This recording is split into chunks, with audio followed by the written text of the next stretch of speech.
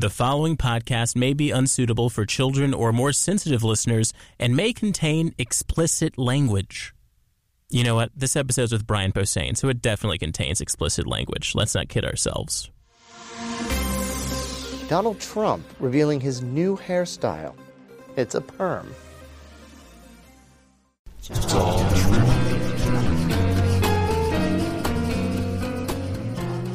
This is the It's All True podcast from Touch Vision, powered by America's second favorite source for fake news, thewhiskeyjournal.com. I'm your host, Tim Barnes, and you just heard a fake news headline from MasterChef Graham Elliott. Each week on the show, I chat with a guest and ask them to reveal their own headlines for a funny, personal, true story. This episode of It's All True is recorded at the Englert Theater in Iowa City for the Witching Hour Festival, with special guest Brian Posehn. I really am sick, and I was sick in Toronto the other day, and then I went home, and it kind of got worse, and then flying. Man, my life is tough, you guys. We talk about the humble beginnings of his stand-up career. And I had a nickname. I called myself the Piranha. You had a stage name? Yeah. What? That I gave myself. What? And his first starring role in the upcoming feature film, Uncle Nick. The sitcom stuff that I got to do was so fun. Just to play the weirdo and just to come in and say shit and then make everybody go, what just happened? And then walk out. Those are fun. But then I always wanted, something with a little more meat. And to finally get to do that, it's been awesome. He also tells an incredibly true story that's actually pretty disgusting. Puking on my shit, and the comics working with me are just like, oh my God. All of this coming right up, but before it does, here's Brian Posehn on stage. I never thought I'd be the guy that I've become that's about to talk about what I'm about to talk about. Because growing up, I hated it when comedians would talk about having a kid. Like, I always fucking hated that, and now I'm that guy. And I used to do a joke even where I said, I fucking hate that shit so much. I hate it when guys would change when they'd have a baby. They'd become totally pussified on stage. The next time you'd see them, they'd be like, I looked into my baby's eyes and I saw how precious life is and baby. I hate that so much. So I used to say, if you ever see me do that, if you ever see me up here on stage talking about my kid, like he fell from heaven and he's made of angel wings and muffins and baby. I used to say, if I do that, I want you to punch my baby. Yeah. Well, I wrote that joke pre-baby. And now I have an actual living baby that I would like to remain unpunched for as long as possible. And I know, having my shitty nerd genes, that will not work out for him.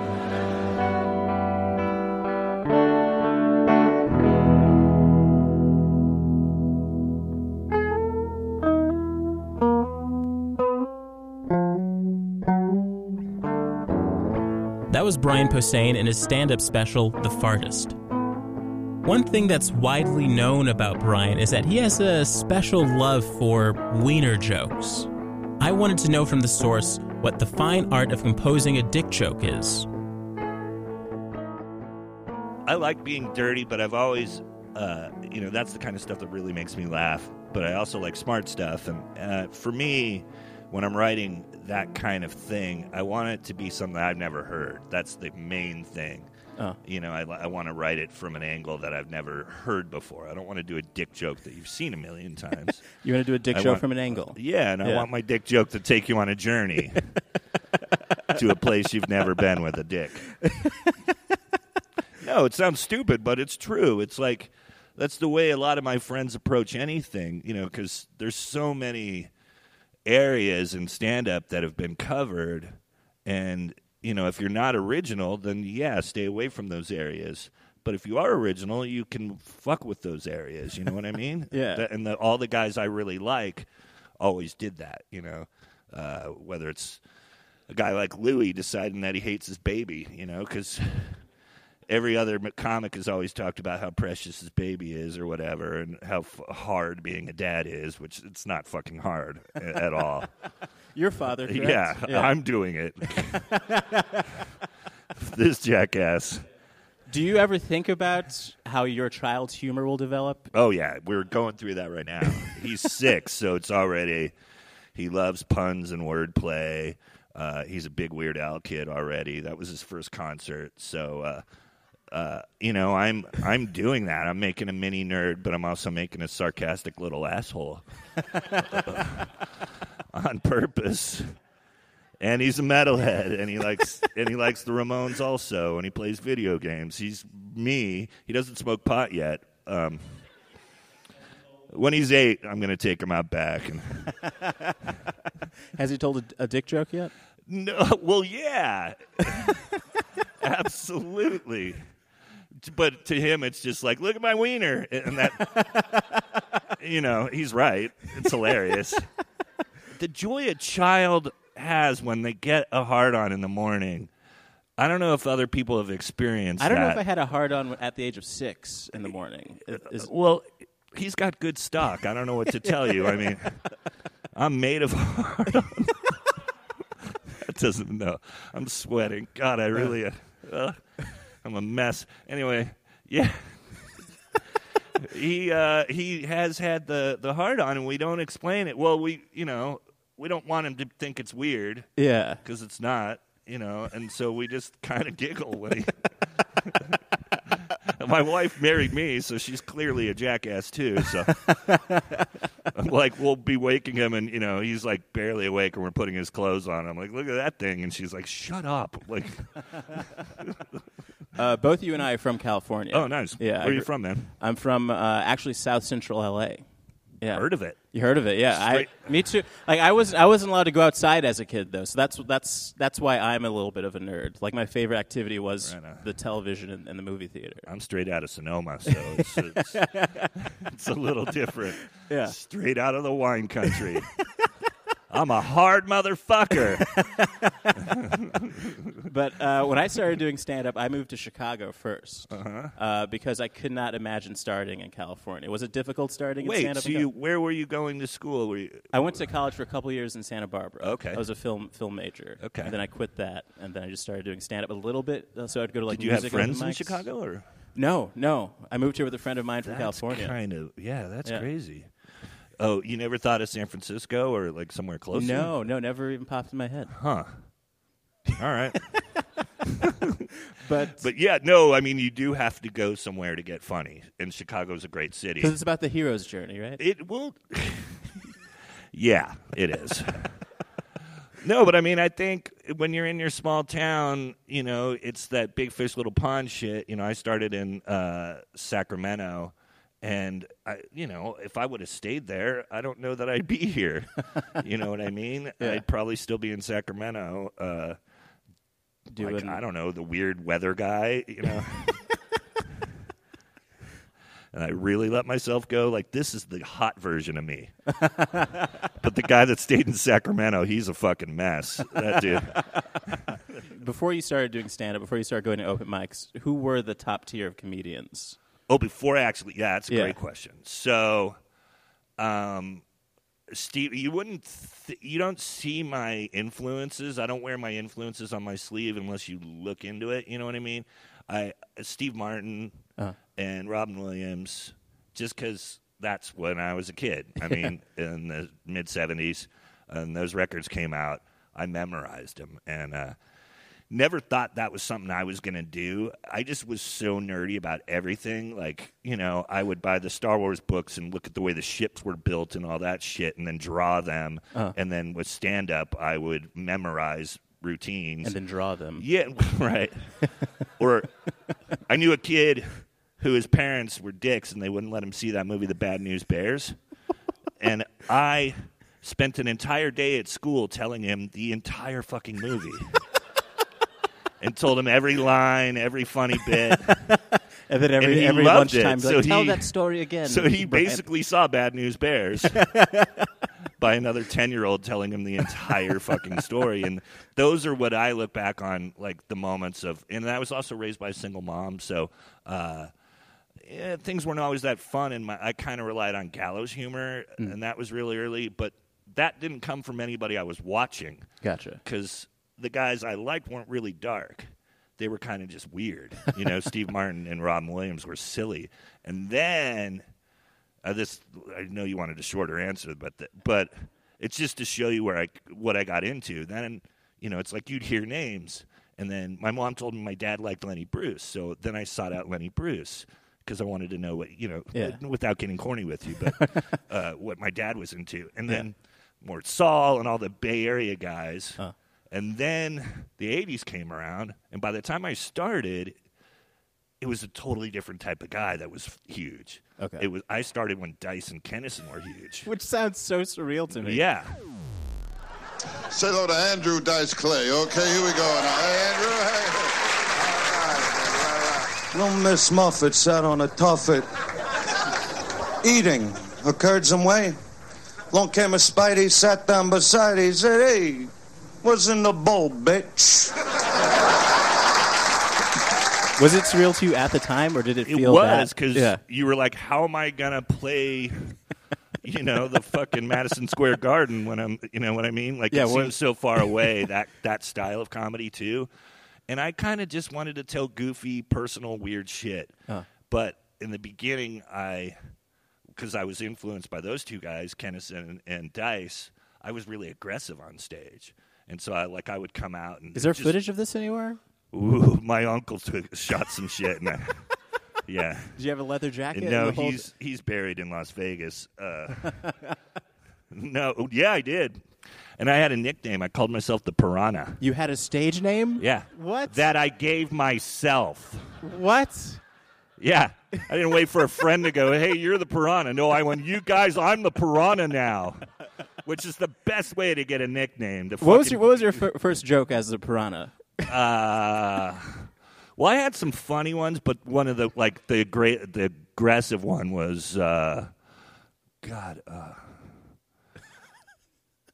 I just walked out and I go, I had my fist so far up my ass this morning I lost my watch.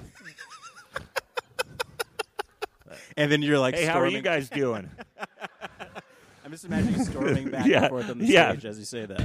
Pacing aggressively. Yeah. Michael Jackson has an album called Bad. Pretty much. Why don't you call it Shitty? I'm assuming stuff like that. And then I learned actually the craft after that. Like the first jokes I wrote were kind of false though. They weren't, you know, and then I got really into, like I said, going back to Louis and the Bay Area guys are what helped me be a better comedian. So was that like Greg Proops? Yeah, absolutely. Opening for Proops. You guys know Greg Proops? Everybody should know. Yeah. He's a guy I feel like not everybody knows, but because he was like ahead of me and my buddies.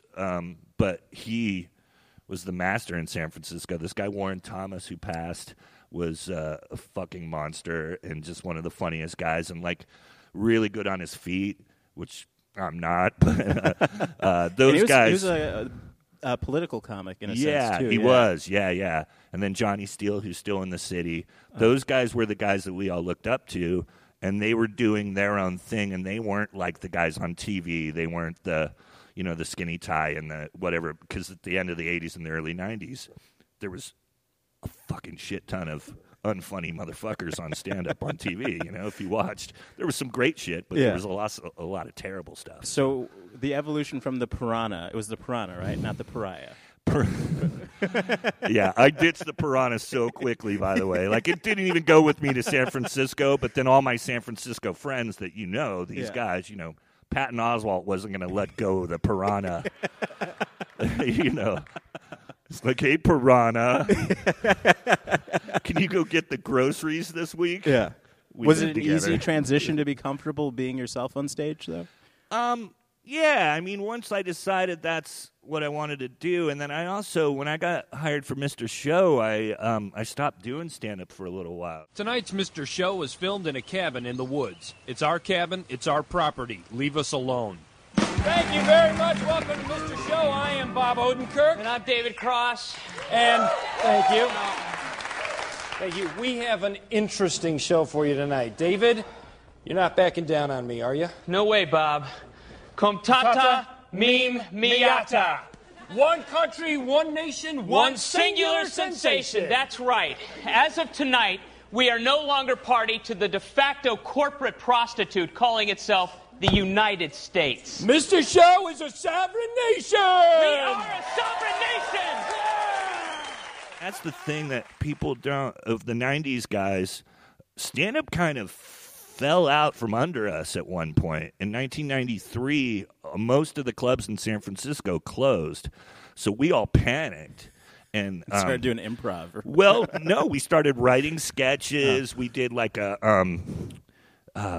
weekend at JFK's. Me and Blaine Capatch and Patton Oswalt did a thing where JFK's dead. Obviously, he got shot that time, remember? And then these two guys keep him alive by just carrying his corpse around and partying with hookers in Dallas. That was one of the first sketches I ever wrote. Did any part of that influence your Deadpool comics? No, but it's all there. I mean, all my influences now, I feel like they're all there. Like, in everything I do, there's the nerdy stuff I love. There's the horror movies. There's the sarcasm. There's the dryness. There's the silliness. There's all these other things that I love in comedy, and they're all kind of. I try to put them all in a blender and see what we get. But San Francisco was dying, so we all went to L.A. like as a group. Like it was myself, Greg Barron, Margaret Cho. She got picked out and. She went to the big leagues. Oh, yeah. Went to L.A. Who picked her out? It was just like Robin Williams picked her up? No, it was a manager. She found a manager, and that's what happened to me in Patton, too. This guy who's still our manager, Dave Rath, he came down from L.A., or came up to San Francisco from L.A., found us, brought us down there, got us MTV jobs. So my first writing jobs were like MTV shit with Doug Benson and a couple other dudes. And then Mr. Show happened. And then I was like, well, I'm not going to be a road comic, like this is way more fun. So then I wrote, and then we did, alternative comedy around L.A. I hated that as much as like Pearl Jam hates grunge. But you mean you hated the genre, the name? No, the name, alternative comedy, because it was so fucking insulting. Like, we're still doing comedy, you assholes. We're just thinking about our jokes a little more. Do you think the word has no meaning, especially now, because there's no? They should have called it like crybaby comedy. I don't know, but now it does, and it doesn't even have a meaning because all comedy is, guys like Aziz. You can't call him an alternative comic anymore, but that's kind of what he was in the beginning. Now he's a mainstream motherfucker. You know what I mean? So, God, I'm cussing a lot on this. Sorry. I don't know. It's fine. Anyway. Okay, my question is, how do you feel about balancing? You write for Marvel, you are a touring comedian, and you write for shows. Is that a hard thing to balance with your family and? No, it just comes from. I mean, the reason you do a podcast is just, it comes from wanting to stay busy. You know, that was the main thing. And when I moved to LA, I was given some bad info. I had like an agent go, you're writing sketch now, but. And then I would do stand-up, and he's like, man, you don't really need to do that anymore. You got to focus on one. And I'm like, no, I want to do as much as I can so I stay busy and I have a career. Yeah. You know what I mean? So that's what I've always done. And, if I want to direct a video with Steel Panther or whatever I like, I'll do that, And you've created a character type. Do you feel like you created a character type that only you can sort of fit in? Because I was thinking about the fact that I know who you are without knowing specifically where I first. Maybe it's because I was born in 1989, so I'm young too. So there's a body of your work. Jesus Christ. 1989. Yeah. 1989. Where were you in 1989? Selling hip hop at a fucking Tower Records in Sacramento. I was the hip hop buyer. Because it was very suburban. So I was the blackest kid in Citrus Heights where I lived. No, that's true. I did that, and I was also, Tower was like my last day job. Go see the Tower documentary. If anybody ever worked at a record store or misses them, Colin Hanks did a fucking amazing documentary about Tower Records and just what happened and, Napster and all that stuff. But that was my last day job. I worked at 2 Towers. Oh, wow. And that's... So you went straight from there to MTV? Yeah. Yeah. Like within a year and a half, because I moved to San Francisco. I left my record store job in Sonoma and then moved to, because first I was in Sacramento. I broke my back. I did a bunch of dumb stuff.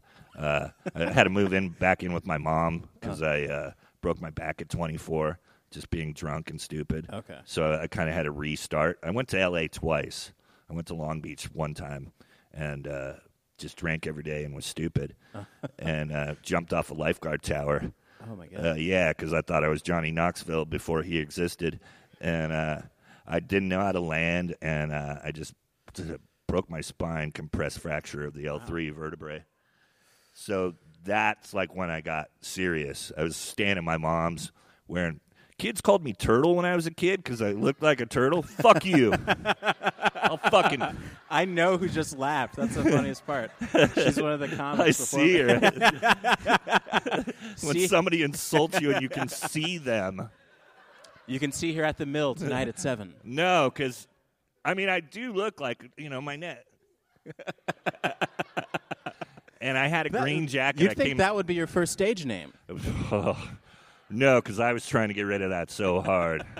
I moved to a new school in 4th grade in Sonoma. I went from San Jose to Sonoma, and I had a green jacket, and this kid goes, "You look like a turtle," and that stuck with me for 8 years, I think, all the way through senior year, from whatever 4th grade to senior year is, how many years that is. Yeah.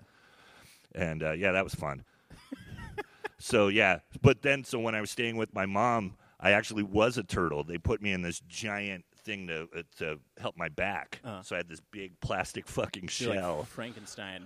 And then I'd go to the grocery store with my mom in our hometown, and kids were like, "Oh, my God, he is a turtle. He's becoming a turtle." It was terrible.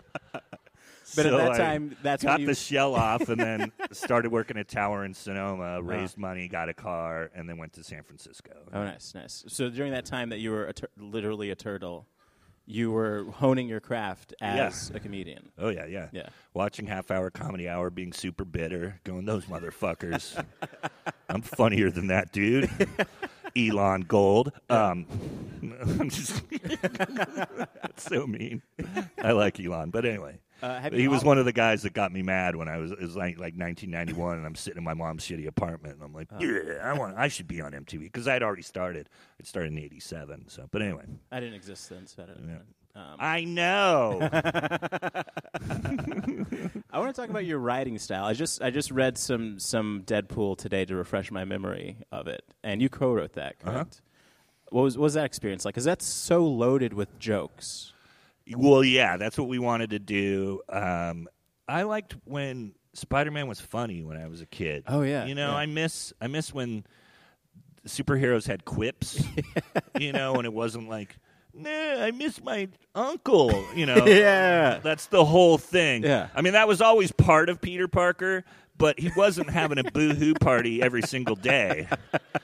He was like swinging around and making fun of Green Gobby and saying other shit like, "Hey, put a hat on," or what. I don't know, something. I don't even know what that means, but you know what I mean. Like he had funny, sarcastic shit to say while he's swinging around, and he doesn't do that anymore. And I saw Deadpool as an opportunity to write that kind of comic, and so did Jerry, my writing partner.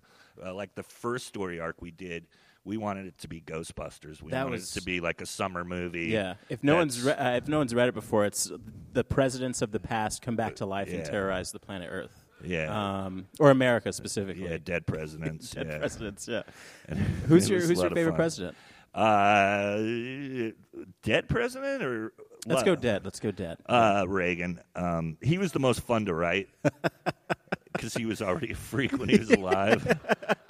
And then I wrote this whole thing that we didn't even use, but I wanted, because I thought if Reagan came back to life, the first thing he would do is go find Nancy. So I had the reanimated corpse of Reagan show up at Nancy's house, and the Secret Service guys fucking flip their lids. And they're like, "Oh my God," and they have to fucking take this guy down. That they, and he wastes all of them. And Marvel Comics was like, "Nope,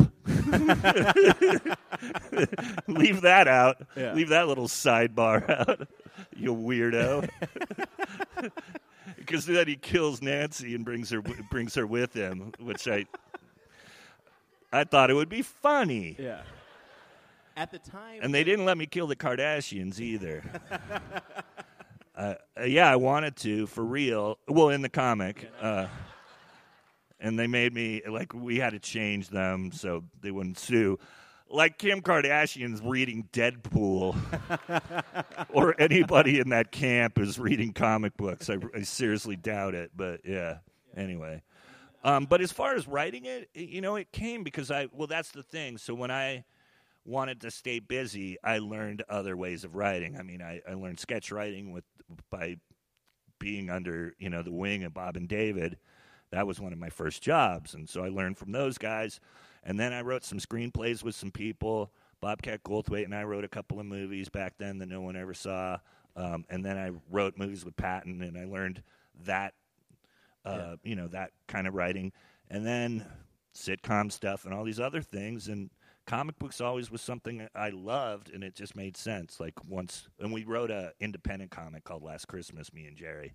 So that's how the Marvel thing came about.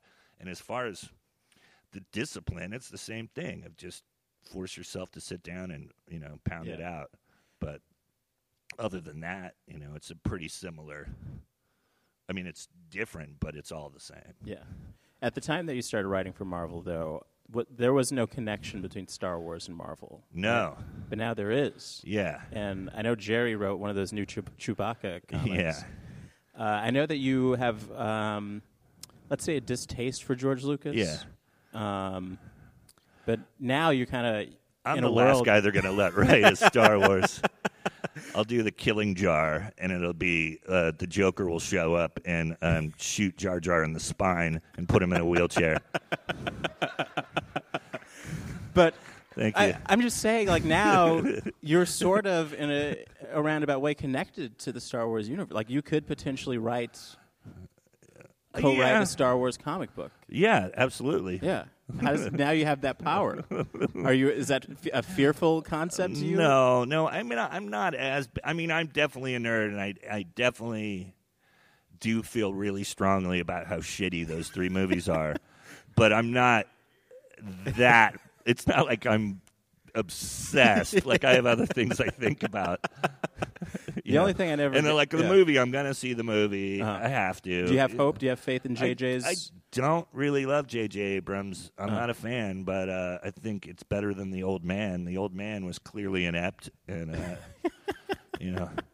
had to have the movies taken away from him and, break his fingers with a hammer. And I hope somebody did that, right? Did somebody do that? Did somebody forget to break Lucas's fingers? And I worship George Lucas. I spent so much money on that guy's bullshit. And now, to me, I look at those two movies as betrayal. To me, it's like your uncle put his wiener near your mouth. Yeah. Nothing creepy, not when you're a kid. I mean, now. You're in your 30s. Your uncle's your bro. He's like your favorite person in your family. You hate your mom, you hate your grandma, but uncle's cool. He got me high. He bought me my first Trojan. And then you're at Christmas. Everybody's asleep. You're watching Letterman, and you're like, what's by my ear? Oh, fuck! My uncle's trying to put his wiener in my mouth. That's what Phantom Menace was like as a nerd. I want to talk about the evolution of your acting career. Because you've gone from being guy in table number 9 in The Wedding Singer to you have a movie coming out where you're starring in it called Uncle Nick. Yeah. Well, that was something I thought would never happen,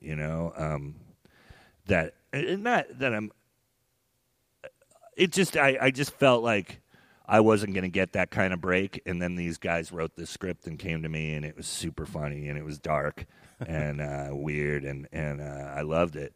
So, yeah, we did that about 2 years ago, and then Dark Sky, they do they do mostly horror films. They found it, and it's a dark Christmas comedy, but they're putting it out next month, so I'm stoked. Yeah, that's exciting.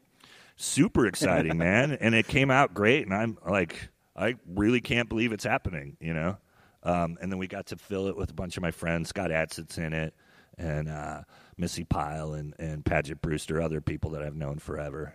So it's a cool thing. And then I'm like doing a horror movie next, where I get to play the bad guy, but I was never impatient about it. Like I always wanted to do more than just walk in and say something stupid and walk out.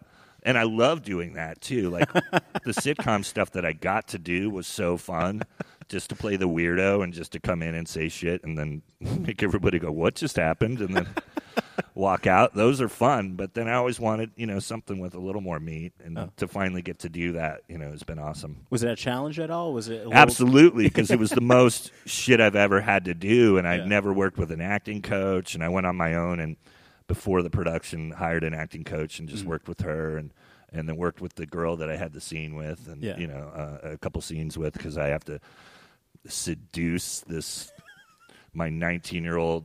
It's so gross. It's my brother marries this woman, and she's got a 19-year-old daughter, and it's Christmas, and I'm trying to fuck her. Merry Christmas.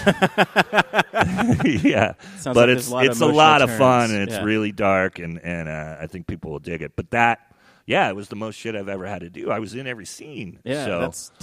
and it wasn't just walk in, be dumb, and walk out. I had to, actually have emotions and you know. How many parts have you ever had where you have to cry? Like, not too many. On Sarah Silverman, we had one of my favorite episodes we ever did was me and Steve Agee.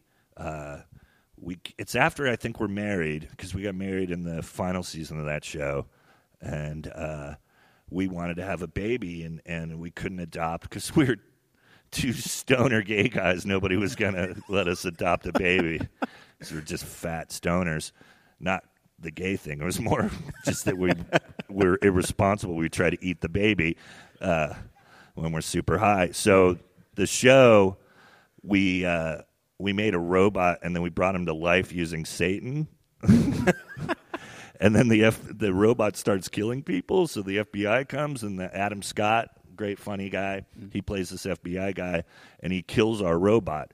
And then Rob Schraub, our maniac director, he does Community and a bunch of other stuff. He's insane, and he's doing the next Lego movie. He's one of the smartest, funniest weirdos I've ever worked with. And he wanted us, he came to us and goes, I wrote this thing. You're going to think it's nuts, but I want you guys to play it so real, I want you to think your baby died, And I had just had a baby in real life, and my son was 1, and or maybe not even 1 at that point. So I just used it, and because I'd never had real training. So I just this is so weird. That song by the Boomtown Rats, I Don't Like Mondays. It's about like one of the first spree killers. It's about that girl in San Diego that shot a bunch of people. Super cheery. God, I'm an asshole. Anyway, I listened to the fucking Tori Amos version of that. So if you think the Boomtown Rats made that song somber, put that little waif in her, her voice. So I had that in my headphones, and then I was picturing my kid dead, and then I would go in. It worked, because he wanted me to really, really cry. So that's what worked, and Steve couldn't do it, and then Steve saw me do it. And was like, that fat ass can do it. And then he was like, but I'm going to imagine his kid what did you too. do? Yeah. He goes, what did you do? And I go, I'm listening to Tori Amos and pretending my kid's dead. I swear, that's what happened. And then he goes, oh, fuck. Yeah. And then he went and found a song. I don't even know what he listened to, but he went and found something and then came back, and we both banged it out. We both did, us. And it's a great episode. It's one of my, I'm really proud of it still. But that show was like, And you played stoners in that show. And yes. It's famous for some reason that you stopped smoking pot. I couldn't, because stoners are like, hey, where are you going? Don't leave us. I got so much shit from stoners when I quit. I was just like, come on, but the guys. logic was just you were just done with it, or you? I just wanted to, I had smoked since my 20s, and since you weren't even born. I know, yeah. And you're like, I've had enough epiphanies. Yeah, no, and so I just, And it was also to see if I could do comedy without it, and I could. I could still find the surreal, dumb shit, and I was a little worried that I wouldn't be able to tap into weird shit, because I always felt like that was a crutch. It wasn't. Yeah. It was. I didn't act like it was a crutch. Like I would get high and write, but and then I didn't for 2 years, and I still wrote the same dumb shit. So. Speaking of stoners being disappointed in you, which is a weird situation to be in, stoners looking down at you. Do you feel like at any point that you set up expectations of who you are through the work you've done that sometimes people get disappointed at? There's a little bit of that, yeah. But I'm real cool to my fans, so I always try to make the actual personal experience. Yeah. I don't want that to be disappointing. But no, I'm not. The metalhead ones, those are the ones that, boy, if they saw me driving my kid to work listening to Morrissey, they'd be like, "What the fuck?" Those are the guys that'll really disappoint because I'm not the metalhead 24/7. Yeah. But I don't know. I just don't really. I try not to think about that. That was mainly why I quit, because I didn't want to be pigeonholed as one thing. Like I felt like I'm already I've got the nerdy comic thing, but I didn't want to be just the nerdy metal stoner. I wanted to shed the stoner thing. You know what I mean? Or was it the sort of thing where where you almost would smoke pot just because you felt the fans wanted you to? It was never like that. Okay. Like I'm going to let them down if I don't do this. But it was never like, yeah. No, that's really sad. No, it was never like that. But there was definitely a part of like, fuck you guys. Let me just do this. Let me just prove I can do it. Really. We'll be right back with more It's All True after the break. And when we return, you'll hear Brian Posehn's funny, personal, true story. Well, I've been sicker than this on stage. Twice. I lost my voice. But for now, let's hear what's going on at Touch Vision. Hey, I'm Eric Niewarowski, and did you know that there's a church in Indiana that is centered around smoking weed? The state where we're growing love by the pound. It's called the First Church of Cannabis. I spent the day with the church's founder. Yeah, it's that old hippie thing, Peace, Love, Woodstock. Yeah. We compress it and shoot it out of bazooka at everybody, and it just goes boom. And I even took into service. I love you! Check out We Church, My Day as a Canitarian on touchvision.com right now. Well, not right now. Finish Tim's podcast. Tim?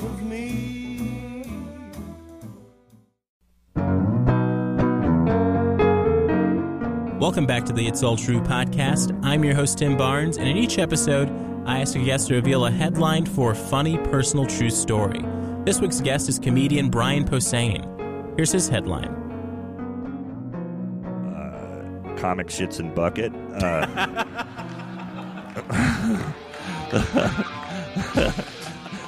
All right. Well, I've been sicker than this on stage. Twice. I lost my voice doing Fun Fest in Austin, Texas, about 6 or 8 years ago, and my buddy Eugene Merman and I had done a lot of stand-up together at that point, so he kind of knew my act that I was doing, and I just went up to him, and I'm hoarse, and I just go, "Hey, man, will you come out on stage with me, and I'll just tell you my jokes, and you'll do them." And I brought Eugene Merman, and if you don't know Eugene, our styles are so fucking different. So it was awesome to see him doing my dumbass dick jokes.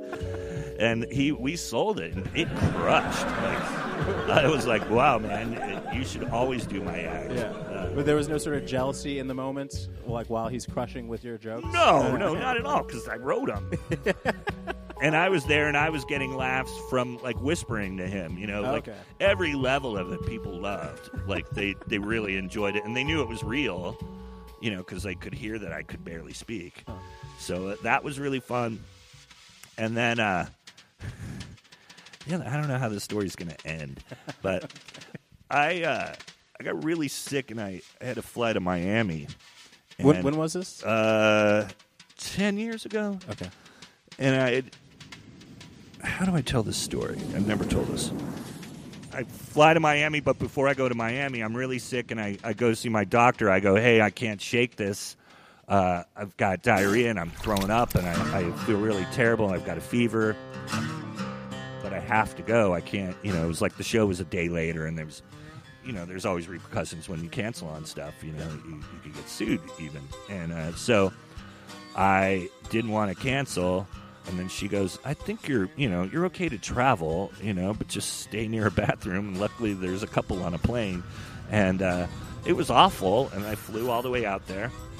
And then she calls me and goes, you have a parasite. And I go, what? I didn't even really know what that entailed. She goes, what have you eaten lately? And I go, $1.50 sushi? Could that be it? Could $1.50 sushi give you it? And she's like, oh my God, you idiot. Like, but wait, what? How did she learn at that point that you had a parasite? Well, she did the test. She did the test. That's okay. what I'm saying. So I left L.A., she tested me, and by the time I got to Florida, she figured out what was wrong with me. But now I'm stuck in a Hilton in Miami. Wah. But anyway, but seriously, fuck Miami. Fuck that place and its dirty hobo butthole. Miami. Oh, I'm guessing you don't like it. No, not at all. Anyway, we get me on antibiotics, but like all day in the hotel, I'm sick, and then I get to the show, and I'm in the green room, lights are off, like because I had like light sensitivity and all this. It was so brutal, and I'm puking in a bucket and shitting in the bucket on top of my puke, and then puking on my shit, and the comics working with me are just like, oh my God. Like, that was one time I had the green room to myself. Like, I didn't have to hang out with the feature and the opener that week. They were hanging in the bar going, did it get to the point that you got used bastard.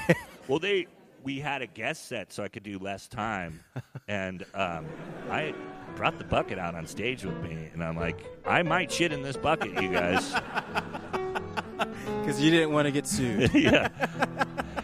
I didn't, but I didn't shit, but and I made it through those sets, and everybody was people were so happy that I still performed, They could see me sweating, and looking terrible and right in front of them, and so they knew that I was, Yeah, you were on a tightrope. Yeah. Yeah. All right, well, that's the story. Yep.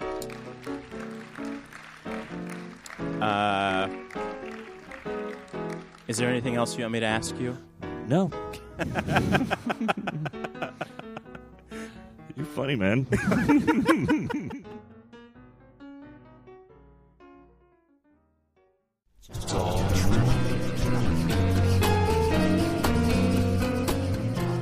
Well, that's the show. I'd like to give a special thanks to the producers of the Witching Hour Festival, the Englert Theater in Iowa City, and Arish Singh. If you dig the show, please subscribe to the It's All True podcast in iTunes and, I don't know, tell your mom about it or something. My Twitter handle is TimBarnes451, and you can follow the show at All True Podcast. Until next time, this is Tim Barnes signing off saying, I believe in you.